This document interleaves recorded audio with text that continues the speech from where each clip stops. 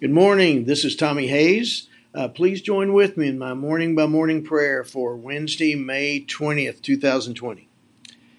Good morning, Lord Jesus. I lift up my voice in prayer and praise to begin my day, embraced by my Father, centered in Christ, and filled afresh with the Holy Spirit of the living God. As I listen and wait, I hear in my heart, my word will go forth. My word will not fail. I will release my word on the earth through my people who will seek my face, listen for my voice, and speak with my heart. Yes, Lord, as I ponder these words in my heart, you're drawing my mind to your written word in confirmation of your spoken word. From Isaiah 55, 10 through 11. For as the rain and the snow come down from heaven, and do not return there until they have watered the earth, making it bring forth and sprout, giving seed to the sower and bread to the eater, so shall my word be that goes out of my mouth. It shall not return to me empty, but it shall accomplish that which I purpose, and succeed in the thing for which I sent it. Lord Jesus, you said, it is the Spirit who gives life. The flesh profits nothing. The words that I speak to you are spirit, and they are life. John 6:63. And as I abide in you and you abide in me, I'm asking your words of spirit and life to be spoken and released through me according to your will and in your way to accomplish that which you purpose through my life today. John 15:4.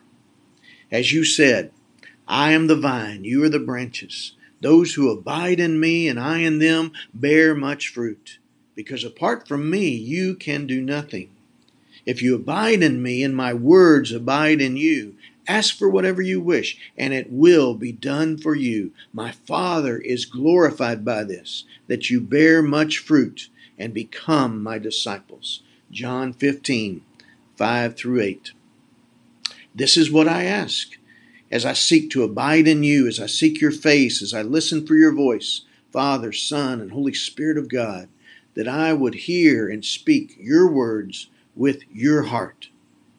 Father, put your thoughts in my mind, your desires in my heart, your words in my mouth. As best as I can, and all by your grace, I offer my words and all of my life to you as a living sacrifice, holy and acceptable to God, which is my spiritual act of worship, from Romans 12:1. Though it's hard to fully comprehend just how much you have entrusted to us as your sons and daughters in the earth, your word declares this truth of our place as your ambassadors and messengers of your words of spirit and life in our world. From 1 Peter 4:10 through 11, like good stewards of the manifold grace of God, serve one another with whatever gift each of you has received. Whoever speaks must do so as one speaking the very words of God. Whoever serves must do so with the strength that God supplies, so that God may be glorified in all things through Jesus Christ. To him belong the glory and power forever and ever. Amen. 1 Peter 4, verses 10 through 11. Yes, Lord. Let it be so according to your word and according to the words you have spoken into my spirit today. Let your words of spirit and life go forth today, here in my heart and everywhere you send me. May God be glorified in all these things through Jesus Christ.